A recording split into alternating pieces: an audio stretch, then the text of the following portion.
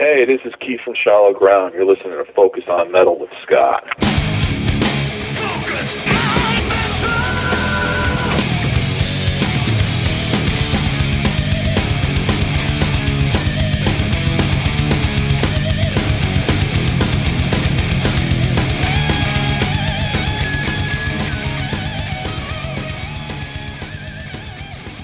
Hey, Metalhead, Scott Thompson here, welcoming you to episode 304 of Focus on Metal. Since we are in the last week of October, I thought that it was time once again to pull out the Halloween episode. And, you know, we don't cover a lot of horror-themed metal here at all, or that kind of that genre at all. But last year, I know it fell into our laps, and I had great conversations with Count William from Witchcross and Ravensthorn. And, of course, I also talked to Matt from Untimely Demise. So a Halloween twofer that just kind of fell into my lap last year. And this year, it's a bit of the lap of shame. This is an interview that I've been sitting on since January of this year, and it's just been getting pushed out, and finally came up to this week, and I went, you know what? That is a great Halloween interview. So, this one fell into my lap again this year, talking to Keith from Connecticut's own Shallow Ground. I mean, the dude's been a supernatural investigator, and plus the band does a lot of supernatural themes and death and all that good stuff. So, I thought, you know what? It's time to finally air this interview. Couldn't have been a more perfect week to pick to do it. But before we hear from Keith, how about a Halloween-themed track of the week?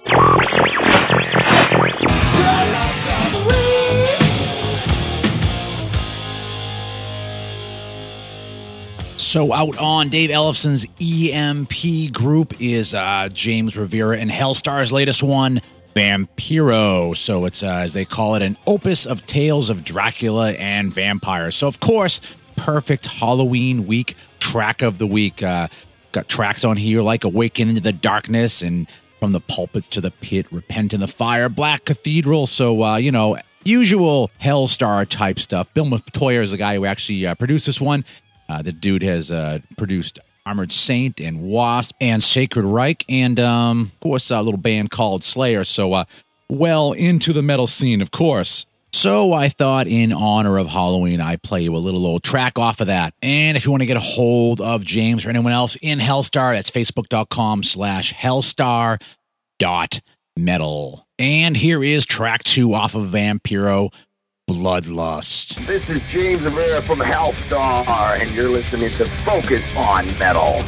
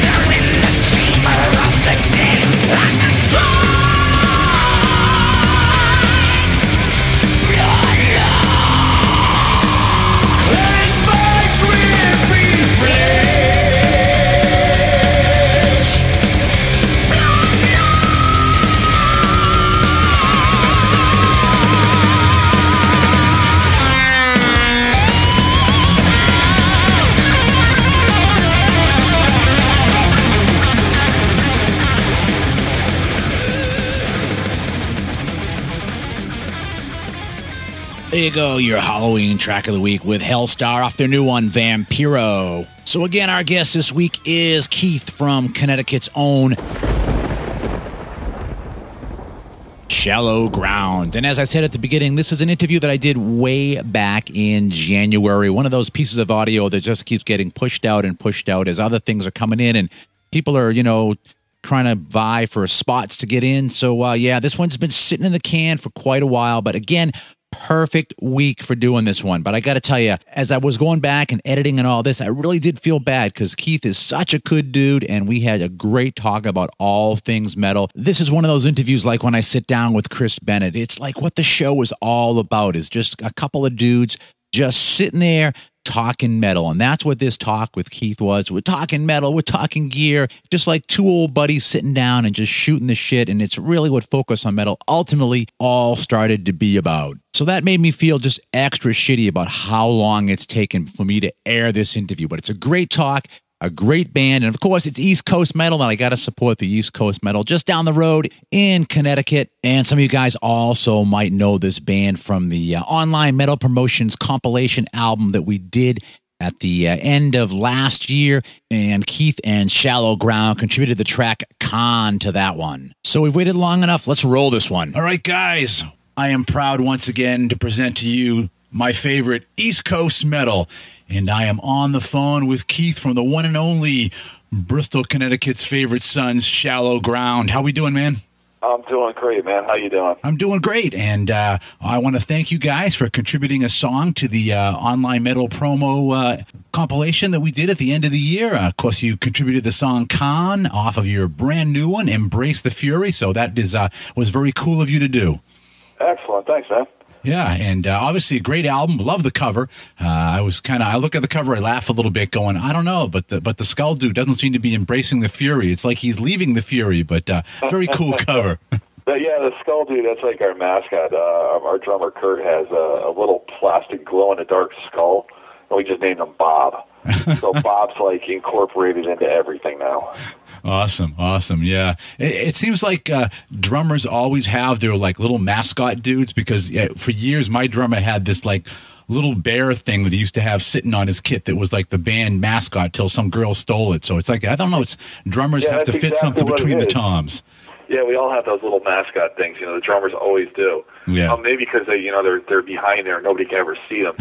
They need to stick something up so they're memorable. Yeah, and speaking about drummers too, it's pretty cool the minimal kit that he has for what you guys are doing as far as thrash. I mean, usually you see at least to have the a double bass and stuff. Obviously, he's got the double bass pedals going, but he's got a pretty minimal kit for what you guys do. Well, that goes because.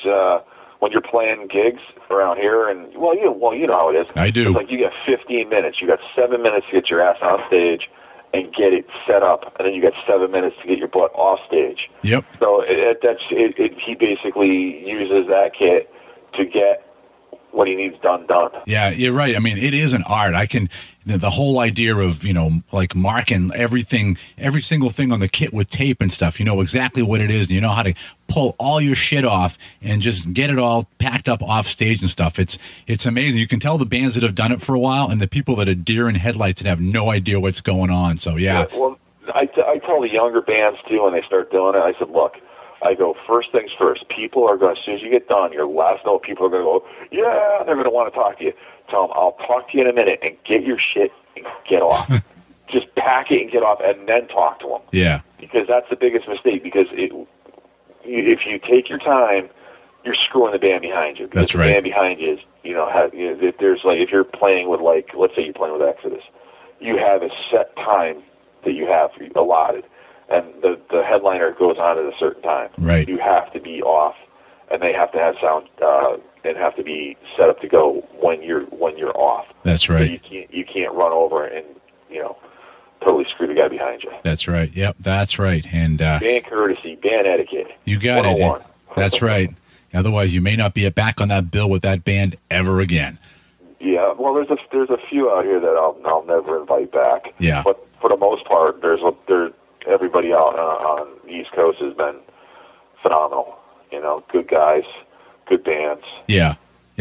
It's cool to talk to somebody that's playing the East Coast that is kind of at that, I guess you guys are a little bit ahead of where my bands ever were. You guys certainly have a huge following, in that Connecticut area and stuff. But, I look at your history of the band and stuff, and I see how you guys, you formed, you went on hiatus for a while, you came back, and it's like, yeah, you guys kind of went on hiatus just about the same time that I was just like, the scene just wasn't working, and it was time to there was more bullshit than there was fun. Yeah, it was time to stop. All grunge and no solos, man. Yeah. It's like, look at Metallica. They did an album where they had hardly any guitar solos. Yeah. And that was just conforming to what was selling. Yeah. And to me, it is like when I stopped playing, the only reason why I put the guitar down for 10 years. Wow. I didn't crap for 10 years. Well, my daughter was born. Mm-hmm. And I just wanted to be dad. I wanted to be there for her, and that was the most important thing in my life. Yeah, Still is. She still is. Yeah. Yeah, I hear you. As soon as she hit 10, we had this thing we called boner jams, and it was basically at Christmas time, and everybody we knew who was a musician, whether they sucked or not, we would get together. We'd all learn everybody would send out, look, you learn this tone. And we'd all go to like Tim's house, and we'd sit around and have beers and just play Christmas tunes, and then play thrash and play Seek and Destroy from Metallica, and just fun stuff. Yeah. And that's how I was like, man, I missed this so much, and then it was like as soon as I picked the guitar up, it was like I never put it down. Yeah. Yeah, it is pretty weird. You pick it up. I think the weirdest thing is that when you leave that gap, and obviously you probably had a bunch of originals before you stopped, right? You pick it up again, and you're like, damn, I don't remember how to play that freaking song. It was a day I could play that in my sleep, and you have to go back to the memory bank and try to figure out all of your own songs again. Yeah, well, there's been doing that. I've been revamping a lot of the older stuff that I've written back in the 80s, 90s. Just because it's too good. We have Shallow Ground alone has 3 demos that nobody's ever heard, and we had different style vocals. We were more like Fate's Warning type, okay, real progressive, not thrashy at all. Had a little thrash element to it, but that type of vocal line where it's just like the John Arch kind of vocals. Now it's like I've found those CDs again, or not CDs, they were tapes, and we converted them to CD. And there's a lot of good stuff, and all you got to do is put a different drummer to it, and put a little bit of speed back into it, and damn, some good tunes. Nice. I think you guys still have a little bit of that progressive thing going on, even in the thrash, if you really listen to it. Oh, you got it. It's part of us. Yeah. We like when I grew up, back in the 80s, it was like, Iron Maiden, Judas Priest, like Tony Iommi, to me, is God, from Black Sabbath. Yeah. And you start listening to this, and, I like those rhythms where you can actually write a good lead to and play a good solo, or, myself, when I play, I'm just like balls out speed. Right. But I like writing rhythms that Tim can play as like really heartful solo kind of stuff. Right. He's got that real delicate, touch to when he plays. Yeah, yeah. It is a really cool dynamic, and like that tune "Darkness." Just kind of watching the interplay between the parts and everything. It is just really cool, and like the first time listening to that, you guys didn't do like anything formulaic in it. Wherever I thought you were gonna go, you went somewhere else, and it was really cool to listen to.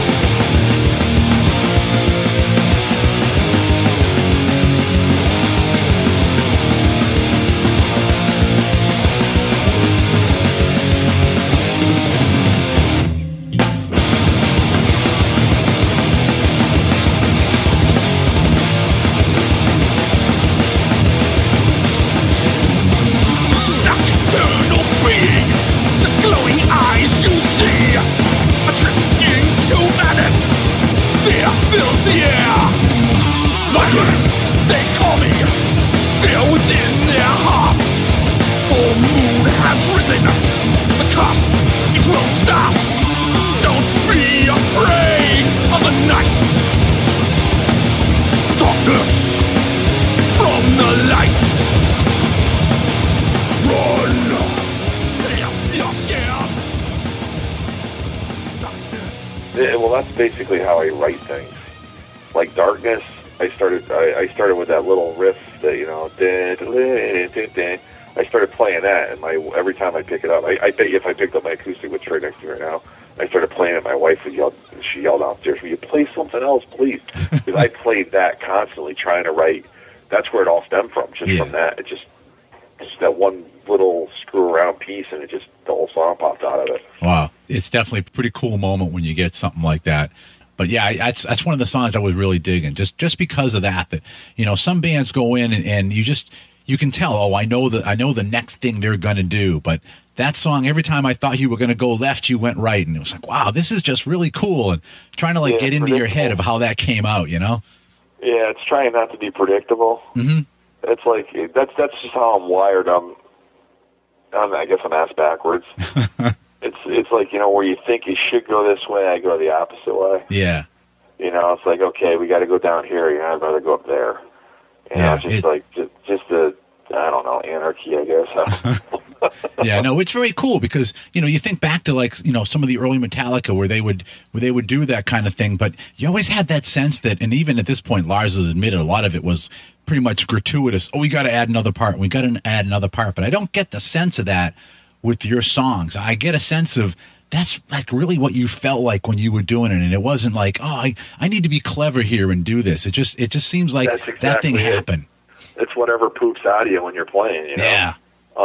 It's like it gets to the point sometimes like, oh, let's cut some of this stuff back because we just keep adding. And it's like, oh man, we got this killer riff. Let's put this to a different song because it just the songs never end. You know, it's like we have some 6, 7, 8 minute long songs, and it's like, okay, let's, you know, so instead of 6, 7, 8 minutes, we could cut it in half, and you can have, because we have so many different rhythms in it, you can have 2 totally separate tunes that are just as cool as the long one. Yeah, yeah. You know, and people, you know, their focus would be, okay, it's a shorter tune, okay, excellent. Rather than a long song, they kind of get lost sometimes. They don't know where we're at in the song because there's so many changes. Yeah, yeah, very true. And obviously, you guys play a lot live too, which is very cool to see. Yeah, it's more fun to play live, I think. Yeah. You know, we only practice like once a week, and we do everything. Everybody just sits at home and just, you know, kind of watches TV and nerds it out and just plays the guitar, you know, and does what we got to do. And then when we hook up, we're tight. Yeah. I'd say it's probably the most proudest thing I am about the band is that we're tight. We're tight. Yeah, and that kind of music, I mean, you guys have to be as well to be able to pull that off live. And all those songs just sound like they are totally geared to live. You know, sometimes you have some bands where they may have a disc out there with 9 songs on it, and there's maybe 5 of them that are like, yeah, they can play these live and make them really solid. And then there's like other 4 that are, yeah, I bet they never play these live. They're just studio songs. But you listen to your stuff, and it all seems like stuff you guys could just go out and just hammer people with live. Yeah, that's what we do. We want to play the stuff that makes us happy. Yeah. And we're finding the stuff that makes us happy. Other people are like, yeah, it makes me happy too. So I'm like, yes. That's the fun part about it. Yeah, yeah. Do you feel like that the scene on the East Coast over the last couple of years has started to get a little bit better than it was a few years back? Yeah, it's a lot less breakdown. Mm-hmm. You know, well, Connecticut's king for like the heavy hardcore hit and stuff. Like, you know, you got Hatebreed. Hatebreed's got to be the undisputed king of Connecticut. Mm-hmm. Good band, and their rhythms are just, you know, they're just so solid and just, you know, get you going. Right. There's a lot of good stuff. That's all. There's a lot of good bands. Yeah. Now, do you guys ever get up into like, you know, New York, New Jersey area as well? We actually end up going north. Yeah. So north and west. You know, New England, and we go Pennsylvania, Ohio. Yeah, I mean, you guys must go get really good reaction, like around the Philly market. Yeah. Because I'm thinking, like, if you guys played on a bill with, like, Power Theory out there, that would be a great bill, you two guys. I think we played with Power Theory in Ohio. Oh, okay. That's another good market Warriors for you guys, Metal, too. Warriors of Metal? Oh, yeah, okay. Yeah, I get it. We played 2 years in a row. We played 13 and 14, I think, the last 2 years. Nice. And that was definitely pretty cool. Yeah. You know, we had Mike from Flotsam and Jetsam actually wore our T-shirt out on the stage when he was playing. So I was like, hey, cool, thanks, Mike. You know.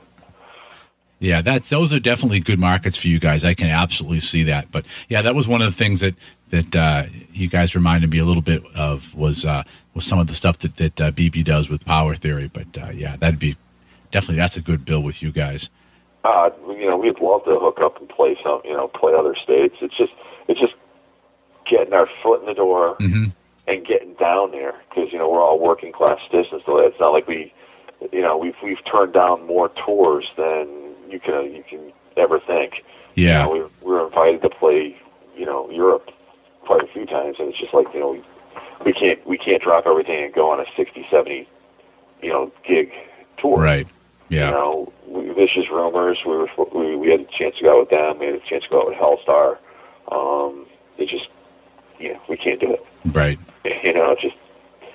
Yeah, I mean, it's an amazing commitment to do it. I mean, just personally, financially, everything. It's absolutely crazy. And right, and if you want your shirts, you got to get your shirts made there, because the taxes bringing them in, you know, the customs taxes will kill you. Same with here. Yeah. You know, you can't, if you get all your stuff there, you got to leave it there, and when you come here, it's never ending. Yeah, yeah. But it's nice being on a German label, though. You know. That's right. Yeah. Killer Metal Records. Oh yeah. Yeah. It's a good label. I'm enjoying being on that very much. Yeah. Okay. I like cool. working with Jens.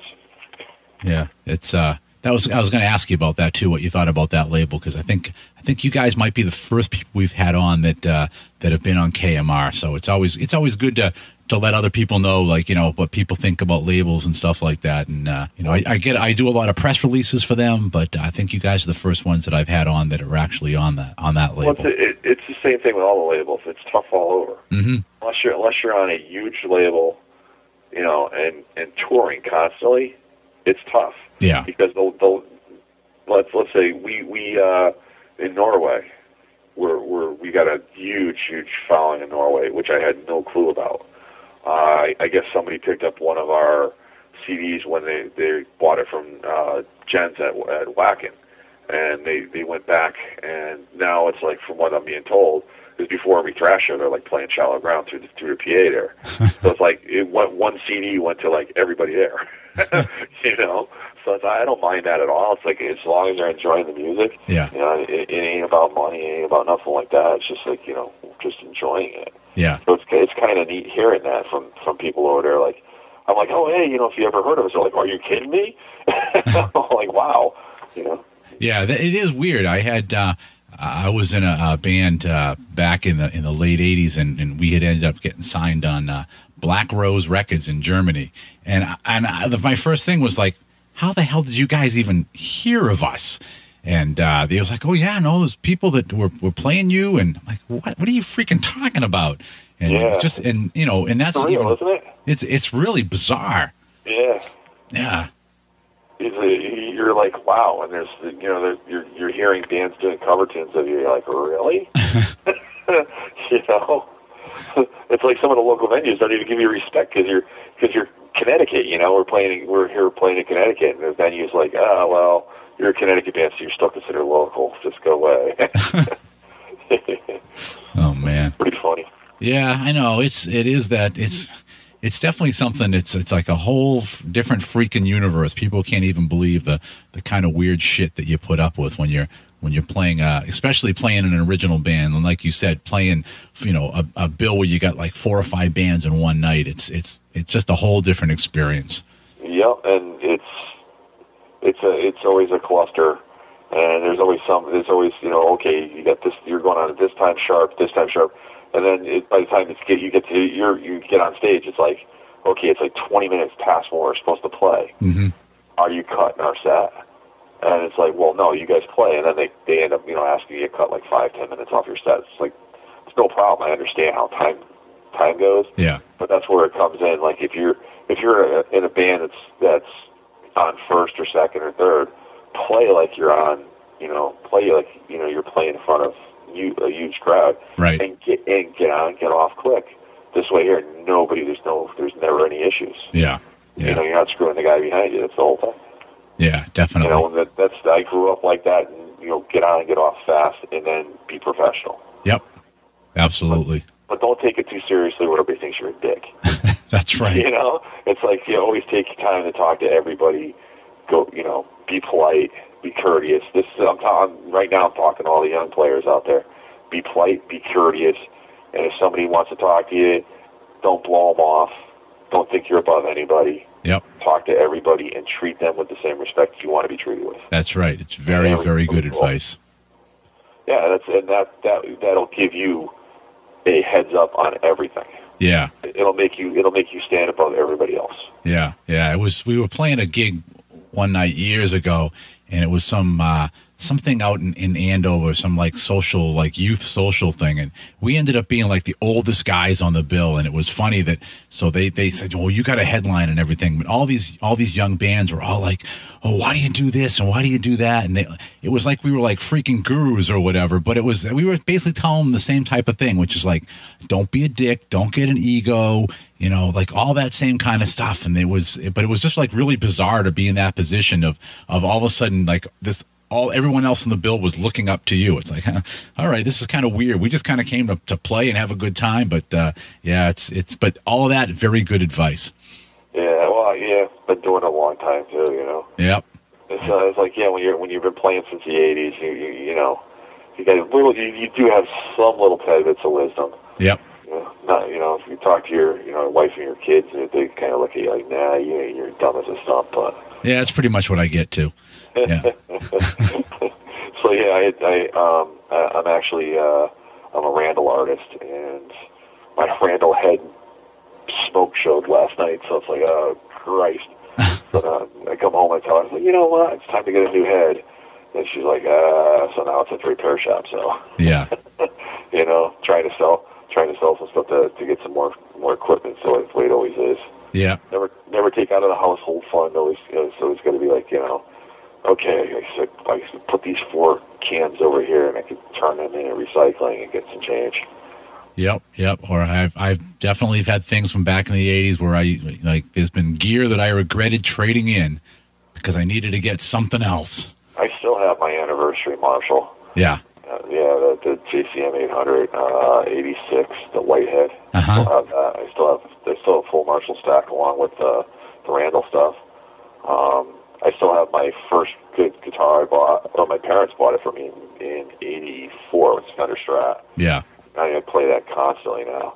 Though I've had it totally, Frankenstein. I have an original Floyd Rose countersunk on it with 2 DeMars UX twins wired in sync. Mm-hmm. So the thing screams. Yeah. So you said it's an '84 Strat?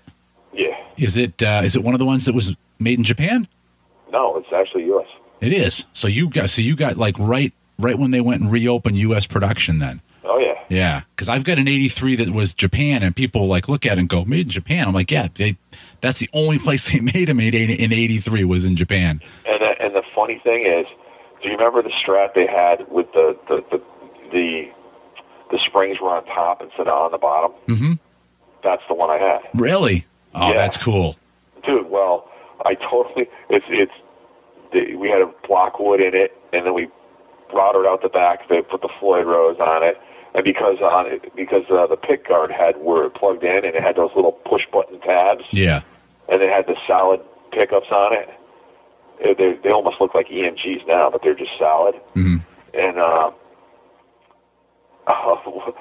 when I had it drilled on the bottom, it comes up through the body now. Instead of, it doesn't have the jack on the side, it has it on the bottom of the guitar. Okay. So it doesn't affect the tremolo at all. Yeah. And people are like, that's not a real Strat body. I'm like, trust me, it's a 100% Strat body. It is 100% Fender neck altogether, Nice. It's a nice little guitar. Yeah. So it's interesting, you as being a Randall artist, one of the things I've that's kind of bums me out about Randall is it's very hard to find like Randall dealers. Yeah, well, a lot of it you can get right through Randall. Yeah. They cut out the middleman, like right now NOM's going on, and they're going to unveil some really killer shit. I'm telling you straight up. Nice. Their amps, their heads are so far above anything I've played so far. Nice. And it's hard for me to say. I was a Marshall man for years, and then all of a sudden I was like, let me try the Randall. Started getting into the Randall, like, damn, this is a friggin' nice head. And then the endorsement came along and everything else. Now it's like, now I'm a Randall man. I'm totally 100% convinced Randall. Nice. Well, I mean, Kirk Hammett's using them, right? And he loves them. Yep. Yeah, and you would not believe how heady these friggin' heads can sound. Yeah. Like the Thrasher is like, it's like the best head, in my opinion. Yeah, they definitely have had some great heads, and I know years back when they had the one with the where you could plug in any one of the different preamps, you can put the 4 preamps in the head, and then use the Randall power amp, and I really had wanted that head, and I just couldn't find it anywhere. It was all solid state, though, wasn't it? That one was all solid state. Yeah. Yeah, that I'm like, I love the tube sound. You have a little bit of bolt, and you got it, Yeah. It was just especially around here, you play a gig, and you get off stage, and like I said, you're cramming to get everything out, and you space it, and you take your screaming hot tube amp out into the cold, and you're like, I just fucked myself. I just know I did. And so after enough times of that with tube heads, I was like, you know what? I'm just going to do some solid state for a little while and just know I have that reliability gig to gig. And I've got a lot of tube again now, but that was one of the heads I was really thinking about using at that point.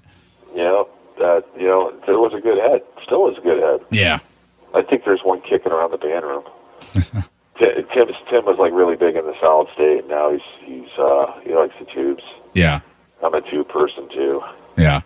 And he's got that nice warm feel to it. And, when you got a gig, I always have a blanket in my truck. So it's like before, if it's freezing cold, you come in, you plug it in, you let it warm up for, an hour or something before you play, and then you move it over. And then after you get done playing, you just wrap it up like a baby and put it away. Yeah. And now, you mentioned NAMM. Have you ever been able to go to NAMM? No, I think I think I might be going next year. Nice. I had a guitar endorsement, and I lost it to the guy totally screwing over 3 or 4 people that I sent to him that he built guitars for, including my guitarist Tim. Guy totally screwed the guitars up. I mean, glue on the fretboard. I mean, the fretboard's not glued right. Paint cracking. Just totally screwing up on how the Kahler's installed. Neck not straight. This is all stuff that you should have down.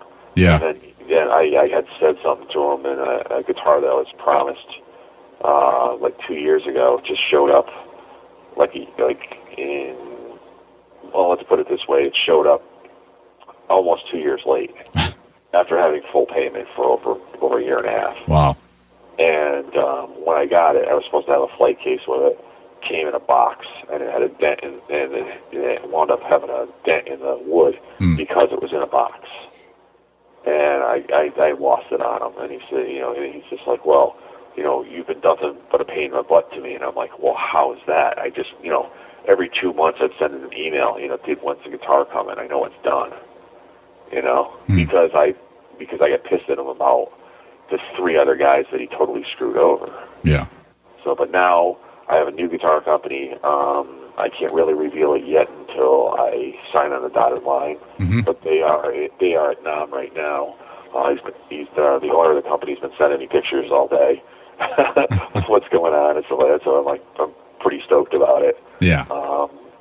It's total custom guitars, and it should be pretty cool. Yeah, yeah. I think that the endorsement stuff is kind of weird too. I got a guitarist that's around here. Well, he was around here, and he's been on the cover of a lot of guitar magazines and stuff, and he, especially like in Japan and stuff, and he would come over here and do demos with me at my studio, and usually he'd come back from NAMM every year, and he'd have like a bunch of new endorsements, and he'd have new stuff, and he'd come over and he'd show me, and then after a while we'd start doing demos, and he'd be like, can I use your amp? Can I use this other guitar? And he'd always end up using nothing that he got endorsements for. He'd end up using all my stuff again. And then he'd go back to NAMM the next year, and he'd have a bunch of other new endorsements on top of those. Yeah, and, that's how it goes. Like, yeah. I try to find something that I believe in and keep. Yeah. Like one of the first ones I got was Intune guitar picks. Yeah. And you know, you can't go wrong with them. You know, they print what you want on them, and they're friggin' great picks. Yeah. The price is great. So, you know, everybody thinks endorsements are free unless you're making millions of dollars. You don't get free stuff. That's right. That's right. Yeah, because he had even gotten an endorsement with Gibson. I'm like, oh, really? And he's like, yeah, but it's not like the endorsement. And I'm like, oh, all right. It's like 50% off or 35% off or something like that. Yeah. It's the artist endorsements. Yeah. Which they help out the artist because, you know, you're getting decent off the street. Yeah. You know? Yeah. But I know it. He was gonna, if he was still in the country now, he was like, yeah, you got to go to NAMM with me this year. You got to go to NAMM with me this year. But yeah, I think it's like about 3 or 4 years in a row now that it's just pretty much been, you know, either it just didn't end up happening, or I just like, I just don't have the budget to do NAMM. You know. That's my thing in a nutshell. It's the budget. Yeah. it's like right now it's like, oh, and little hard story for me, but I had a dog. I show dogs. I breed dogs too, you know, just for the fun of it. And one of my dogs went to a dog show, came back right after Thanksgiving, broke with kennel cough, and then proceeded to give it to 2 other of my dogs. No. Put them. Everybody was on medication. Everybody had their Bordetella shot and everything else. I was playing a little one outside. Next day, come in. She is full-blown pneumonia. Wow. ICU, 5 days. That adds up. 5 days in ICU on oxygen, $4,000. Yep. Yeah, so it's like, oof. You know, it's like, okay, that comes out of a lot of playtime budget. Yeah. You know? Yeah, big time. Yeah, absolutely. So you can't whine over spilled milk, I guess. Yeah. For people that don't know, you guys have got 2 full-length albums out. You put the first one out in 2013, right? The End of Everything. Yeah, and then End of Everything. And then you got the brand new one. So I mean that's pretty good regular release. I mean 2 years between releases, and it sounds like you guys have a pretty much a good groove, and I get a sense of. I already have the third CD mapped out. Yeah, I actually do. I think I have 7 or 8 songs already mapped out for it. Nice. We just got to sit down with the rest of the band and get the drum rhythms and everything else going, and we should be able to crank back in. I think we're going to definitely go back and work with Nick Rage again from Toxic Holocaust, who recorded this last one for us, which is good. So yeah, that's what I was going to say. Is I talk to a lot of bands, and some bands I definitely get a sense of a certain level of songwriting chemistry that just lends itself to a lot faster ability to write songs, and I get a sense of you again, going back to your love of Tony Iommi, that I'm sure you love messing around, you get the riff, you get the thing going, and then probably bring it to the band, and people just go, holy shit, and jump on top of it, and very quickly after that, you've got the basis for the song. Oh yeah, once you get your main rhythm and your chorus line, then all you need to do is basically add a little bit of time changes, solo rhythm, maybe a chorus or a pre-chorus, or you start dicking around a few things, and you're like, oh, this sounds good. Yeah. And a lot of times you be playing, it just naturally progresses into the next thing. Yeah. And I'm always one for playing something fast and then breaking into that, I call it the polka mosh, that polka style mosh beat, that like Testament, San Francisco style, open hi-hat, follow the drums, just kind of pulls you along, Yeah. That the Anthrax are kind of like the war dance kind of. There you go. Sound.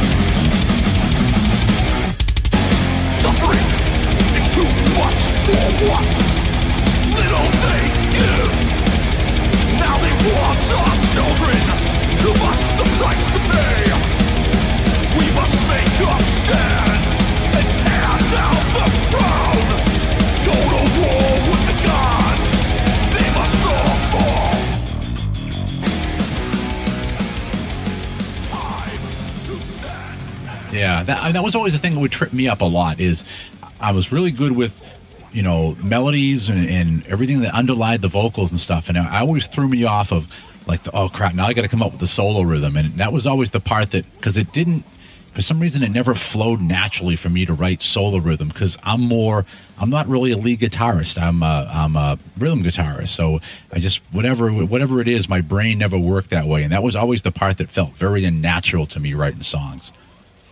See, with me, it's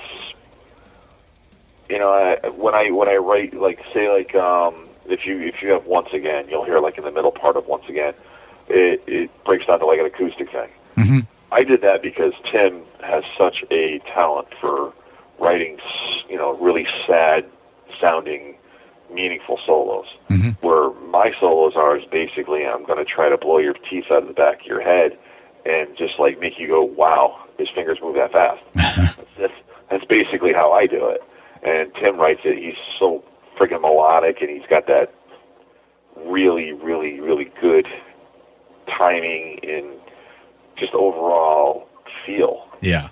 Mine's just like, okay, I'm going to do this scale, I'm going to go over to this, and I'll do a bend here, and it's like, tear it, just shred. Yeah. Now, you guys, I mean, obviously you and Tim have been together for freaking forever. And yeah. I'm assuming at this point you guys have kind of the Vulcan mind meld and know what each other's going to do without even looking at each other. But how does that play against the fact you got two new guys? Well, Kurt's been with us since 2009. Okay. So he's been good. We actually got a brand new bass player. He just signed on with us in October, I believe. We lost our bass player. We had the bass player Nick. We lost him. Then we had lost the new Nick. No hard feelings whatsoever with the new Nick. He is really into symphonic metal, and that's what he put together, a symphonic metal band. And it's pretty freaking good stuff, man. He's a talented little shit. I like, he really is. Yeah. And so we put it out there. We're having bass tryouts. And we had like maybe 5 or 6 people answer it. And I mean, it was like the first night, 5 or 6 people.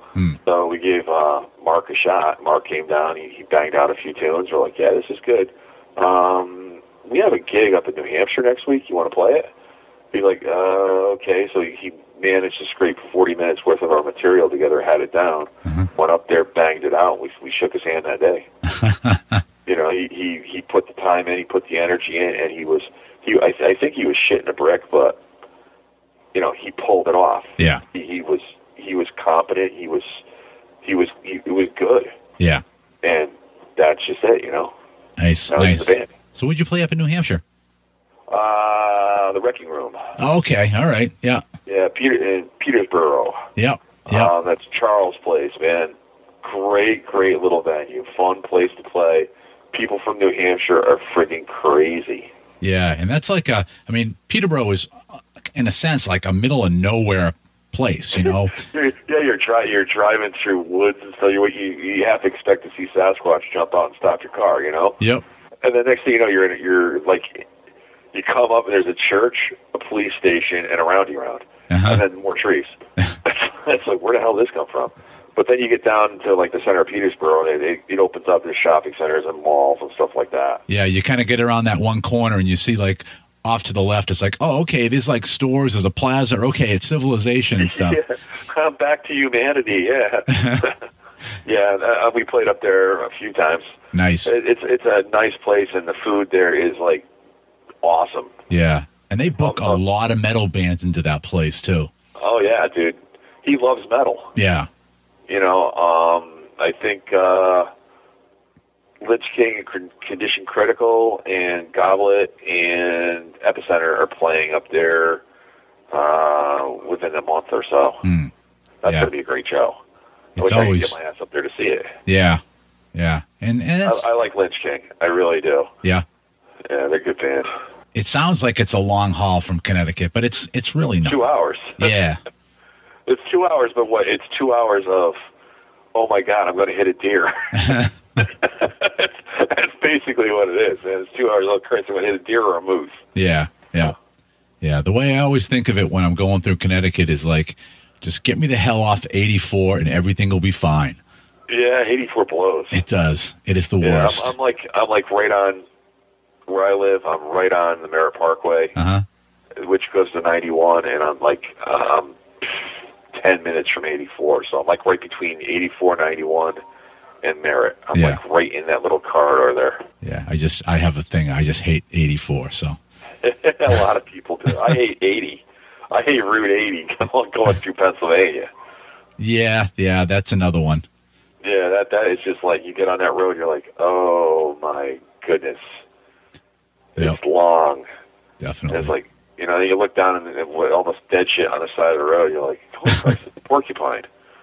I mean, the first time we went out to Ohio a couple years back, I mean, I was counting deer and everybody got pissed because I was up to like 180 deer dead on the side of the road going one way. Wow. And so next year, they're like, you're not going to count deer. So we just get into New York, I start counting friggin' porcupine bodies. Dude, I counted no lie, I stopped counting, I think like 380. I said, that's it, I'm done. I can't keep counting them because everywhere you look, you'd be like, it was porcupine carnage everywhere. It's a good name for a song, Porcupine. I was just thinking that's a great album title right there, Porcupine Carnage. Yeah, well, I can divulge to you what the next CD will be. I can tell you the name of it. Nice. So far, if you want to know. I do. Okay, it'll be From the Underground. Nice. So it's basically, all dug up old stuff. That sounds like a solid concept right there. That's nice. It's going to be cool. Nice. And we're going to have we're going to have Noel do the cover again. Awesome. He is fantastic. Anybody out there that does that's looking for a cover done, check him out. You can find him on our Facebook page. He did everything. He drew everything out. He painted everything with watercolor. He painted everything, and then he added just fantastic stuff. Yeah. And if you look at the CD cover, you'll see a whole bunch of little surprises everywhere on T-shirts and stuff like that with different names, and look for the alien and everything else that's in there. There's a lot of cool shit. It is. It's a cool cover. I love it. I mean, you first look at it, and it just reminded me of like this is the scene at Ruthie's Inn in 1984 kind of thing. It has that kind of vibe. Yep. Yeah. It's a great Everybody cover. having fun and enjoying it, yeah. Yeah, I thought that was very cool. And when I looked at it, I kind of worked my way back that I was like, oh, wow, this is pretty cool. This guy's working through, you get moshing, and it's like, oh, cool, Shallow Ground's playing. That's pretty cool. Yeah, I don't know who came up with it. I think maybe Tim did. And said something like that. And as we're going, it's like, hey, wow, look, it's like, wow, this are us. And then you got Tim, who's like basically Mike Wazowski. He actually put the shallow ground thing over him, so that's why he's like the Mike Wazowski from Monsters Inc. That's like every time you take his picture, he's like hid behind something. That's what he does. Too funny. Yeah, but that's an absolutely great cover that's on there. And I can't wait for the next one. He's easy to work with too. Yeah, he's very easy. If you wanted something changed, he changes it right away. Just an absolute dream to work with. Yeah, and it is. That's a high quality picture too. That's something I would have expected to see on like a Testament cover or an Exodus cover. It's got that vibe to it too, and just the colors, everything, and the artwork. It's just solid. Excellent, thank you. I'm proud of that cover. Yeah, I got to hang it on my wall already. I really digging that, Yeah, this is one of those. It says a lot. Yeah, I'm sure you had the same experience, right? I remember buying like Iron Maiden Killers and looking in the record bin and going, I don't know what this freaking thing is, but it sounds. Just looking at it, I must listen to this. And I look at your cover, and if we still had record stores like we had back in the day, that would be one of these albums I'd flip through and go, shit, I have to buy this. This just looks like it's something I must listen to. It's got that kind of a vibe to it. Oh, excellent, man. Yeah. That means a lot, because that's basically how we did things too. It's like if the album cover was killer, we'd be like, yeah. And then sometimes you get like, oh boy, like I ended up buying Nazareth back when the Hair of the Dog, that one. And I was just like, that was the only good time. That and Love Hurts were the only two good things on the whole CD, the whole album. But I bought it because of the artwork on the cover. Yeah. It's just like. Yeah. I got burned with that one too, with the Nazareth one with two. So I'm not the only one. No. In fact, I got 2XS, and I thought, wow, this thing looks so freaking cool. And the guy, because I was always at the record store, was like, hey, you want one of the big store posters for it too? I'm like, yeah. So I bring both the album and the poster home. I'm like, yeah, I'm like from the balls, and I put it on, and I'm just like, no, I'm not the balls. Oh. Yep, been there. Yeah. Oh man. And then, like, I always loved the Molly Hatchet covers. Very cool covers. Those are just, like, wild. Yeah. And Megadeth always had great covers. And, Anthrax did for a while, but then they had some strange covers, and they had some really good covers. Yeah. Metallica, until they went to black. That was just too Spinal Tappy for me. Right. Yeah, just there was a lot of great stuff out there, and my buddy Martin Popoff did a whole book on covers, and I always love just looking back through that book and seeing like, oh shit, I forgot about that cover, and I forgot about that cover, and then I'm kind of every so often I'm like, oh shit, I think I actually have that vinyl. Go back and look, I do. But and then like Killers, when you mentioned Killers, I was like, and the Iron Maidens originally Iron Maiden, just those, and Made in Japan, and. Yeah, there's definitely some cool stuff. Yeah. And then, like Judas Priest, when they started after British Steel, they Point of Entry, and then they started doing like Screaming and Defenders. They had all those kind of like metallic crossover War Machine, whatever you want to call them. Yeah. And I thought that was like the coolest thing. Man. Yeah, but even Sad Wings of Destiny was a killer cover. Yeah.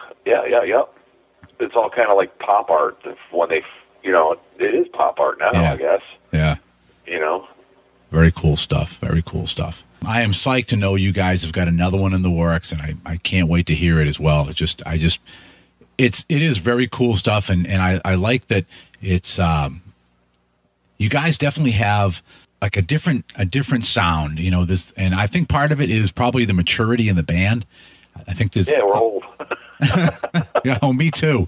But I think that probably brings a lot to what you guys do and how you guys sound. I think other bands may be able to do some of that riffage, but then I don't know. I just feel like it would be, like I said before, formulaic and everything. But I think it's really cool. I like the level of the growl and the vocals, and I definitely like the driving and all the intensity in the music as well. And I think a lot of it again goes back to just having that maturity to know and be able to play, not to impress, but to play to what makes you happy and what feels right. That's the key. Yeah. What makes you happy.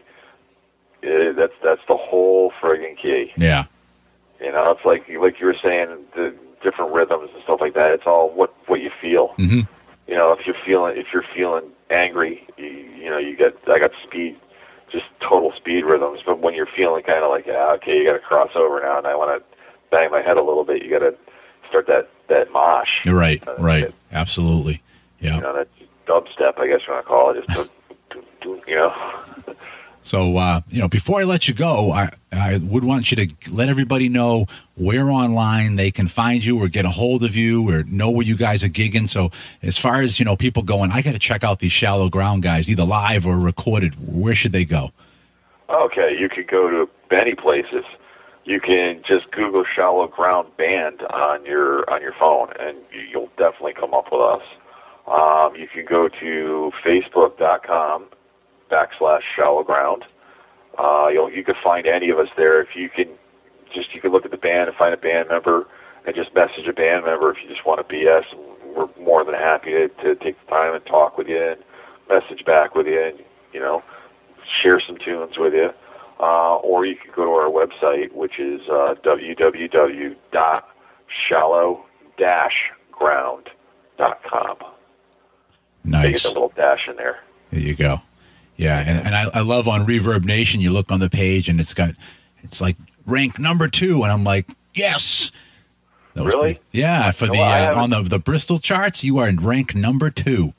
I had no clue. Yeah. I thought that's very nice. Yeah, so the only person ahead of you is In the Red.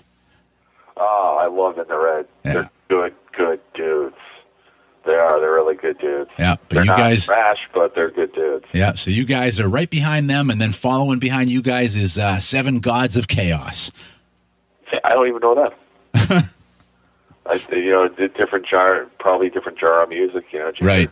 Yeah. But the Connecticut scene is a big, big, big, big scene. Yeah. There's more bands here than I've ever seen in my entire life. Oh. There's a lot of bands. There's a lot of good bands, too. Yep, very, very much obvious, but yeah. And so, it's good to know you guys are easy to get a hold of, and so, definitely, guys, reach out to these guys.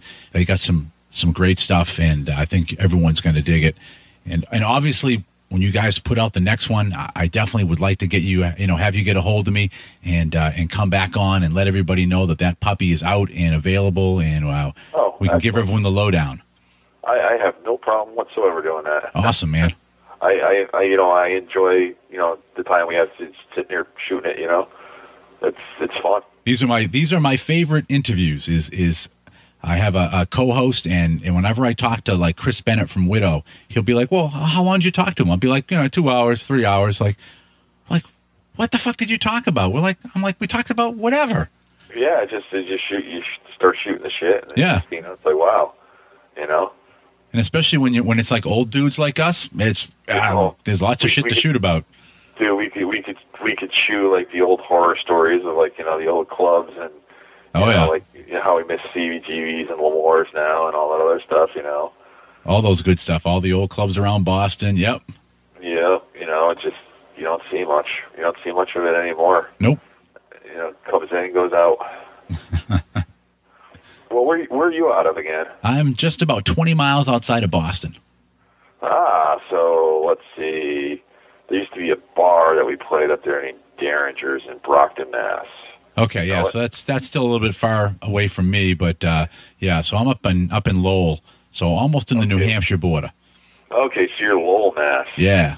I actually did an investigation up there. I do paranormal investigations too. And I did an investigation in Lowell, Mass, and it was freaking awesome. You did? Where'd you do it at? There's an old mill. There's lots of old mills. I can't remember exactly the location. It was a person's home. They called us in because they had all kinds of activity. And basically, next door to them, the house burnt down in 1892, and 2 young boys were killed in the fire. Okay. And we actually caught. If you go to here, I'll tell you where. Go to Tripod Investigations Spirit Hunters. Okay. That's my paranormal group. And you could see me sitting there, and I say, "Come hold my hand," and you'll see an orb come down out of the ceiling and touch my hand, go right to my hand. that right there is at the Lowell. Wow. And if you look at, you'll see we have an EMF detector on the floor which lights up red. Uh-huh. There's a ball there, and we're saying, could you move the ball? And it kept lighting. The ball was going back and forth, but you couldn't see it because it was pitch black. Yeah. But you could see the friggin' the detector going off. Wow. So it's pretty wild. We caught a lot of stuff there. Wow. Did you ever do an investigation in Billerica at all?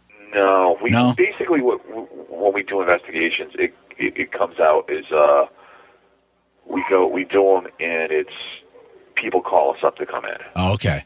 For years, I used to work in Billerica, and I found out that there was a site that was like a former mental institution that wasn't very far from where I was working. It was like way back in the woods, and people had reported all kinds of activity that was going on that site and in any of the houses that got built near it and stuff. That's why I was asking. Oh, it gets pretty wild sometimes. The stuff I go on. Yeah. It keeps you sane. All right. Well, awesome, man. I've kept you for almost an hour, but I've had a blast talking with you, and definitely I'd love to have you come back on again. We can talk about the new album. We can shoot the shit about metal and, basically spend another good time. Excellent. Well, next time we should be playing up in New Hampshire again, May, June, July. Okay. So come on up and see us. I will. Awesome, man. We'll take the time to sit down and have a piece of pizza and BS. There you go, man. All right. All cool. right. Thanks, man. Thanks, man. Bye. There you go, my talk with Keith from Shallow Ground. And as he mentioned, you want to find out what those guys are doing, keep up with them, you can go to their Facebook page. That is, of course, facebook.com/Shallow Ground. So what would a Halloween episode be without playing a little something from the band Halloween? So here we go, a little track off of No One Gets Out. It is The Thing That Creeps.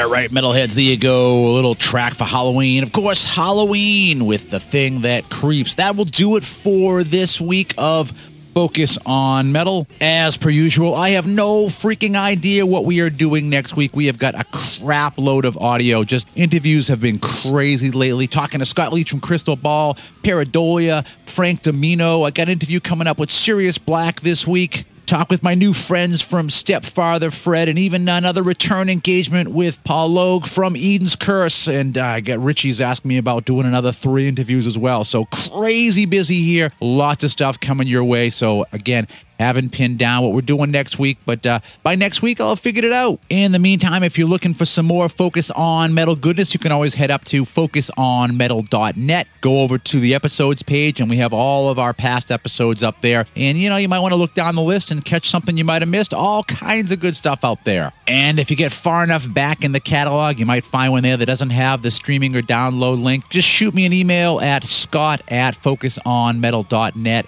And I will do my damnedest to make that link happen for you. And you can also look in iTunes as well, both of our iTunes channels. There's lots of episodes from the past in there as well. Not as many as are on the website, but still a good chunk of them if you are an iTunes subscriber. And if you are, thanks for subscribing. We definitely appreciate that. And, of course, I'll do the old social media shill here. You can always get in contact with Richie on Facebook. He's the man manning the Facebook page for us here at Focus on Metal. Always some lively discussions up there with Richie, so join on in. And I'm the guy doing the Twitter, so you can be sure to follow Focus on Metal on Twitter. Already have a ton of great metalheads following us, and always room for more, so why don't you join in with us? But for now, that will do it for this week. Put a fork in it. This one is done. And remember that this time next week, we will be the first week into Metal Month 2016. So for Richie, myself, and all the metalheads right here at Focus on Metal, have yourselves a great metal week. And until we talk to you again next week, remember, Focus on Metal. Everything else is insignificant.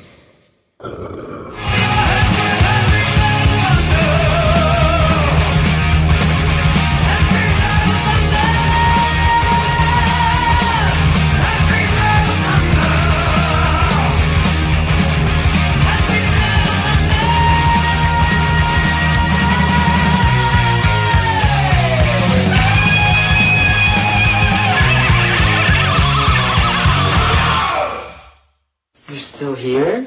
It's over. Go home.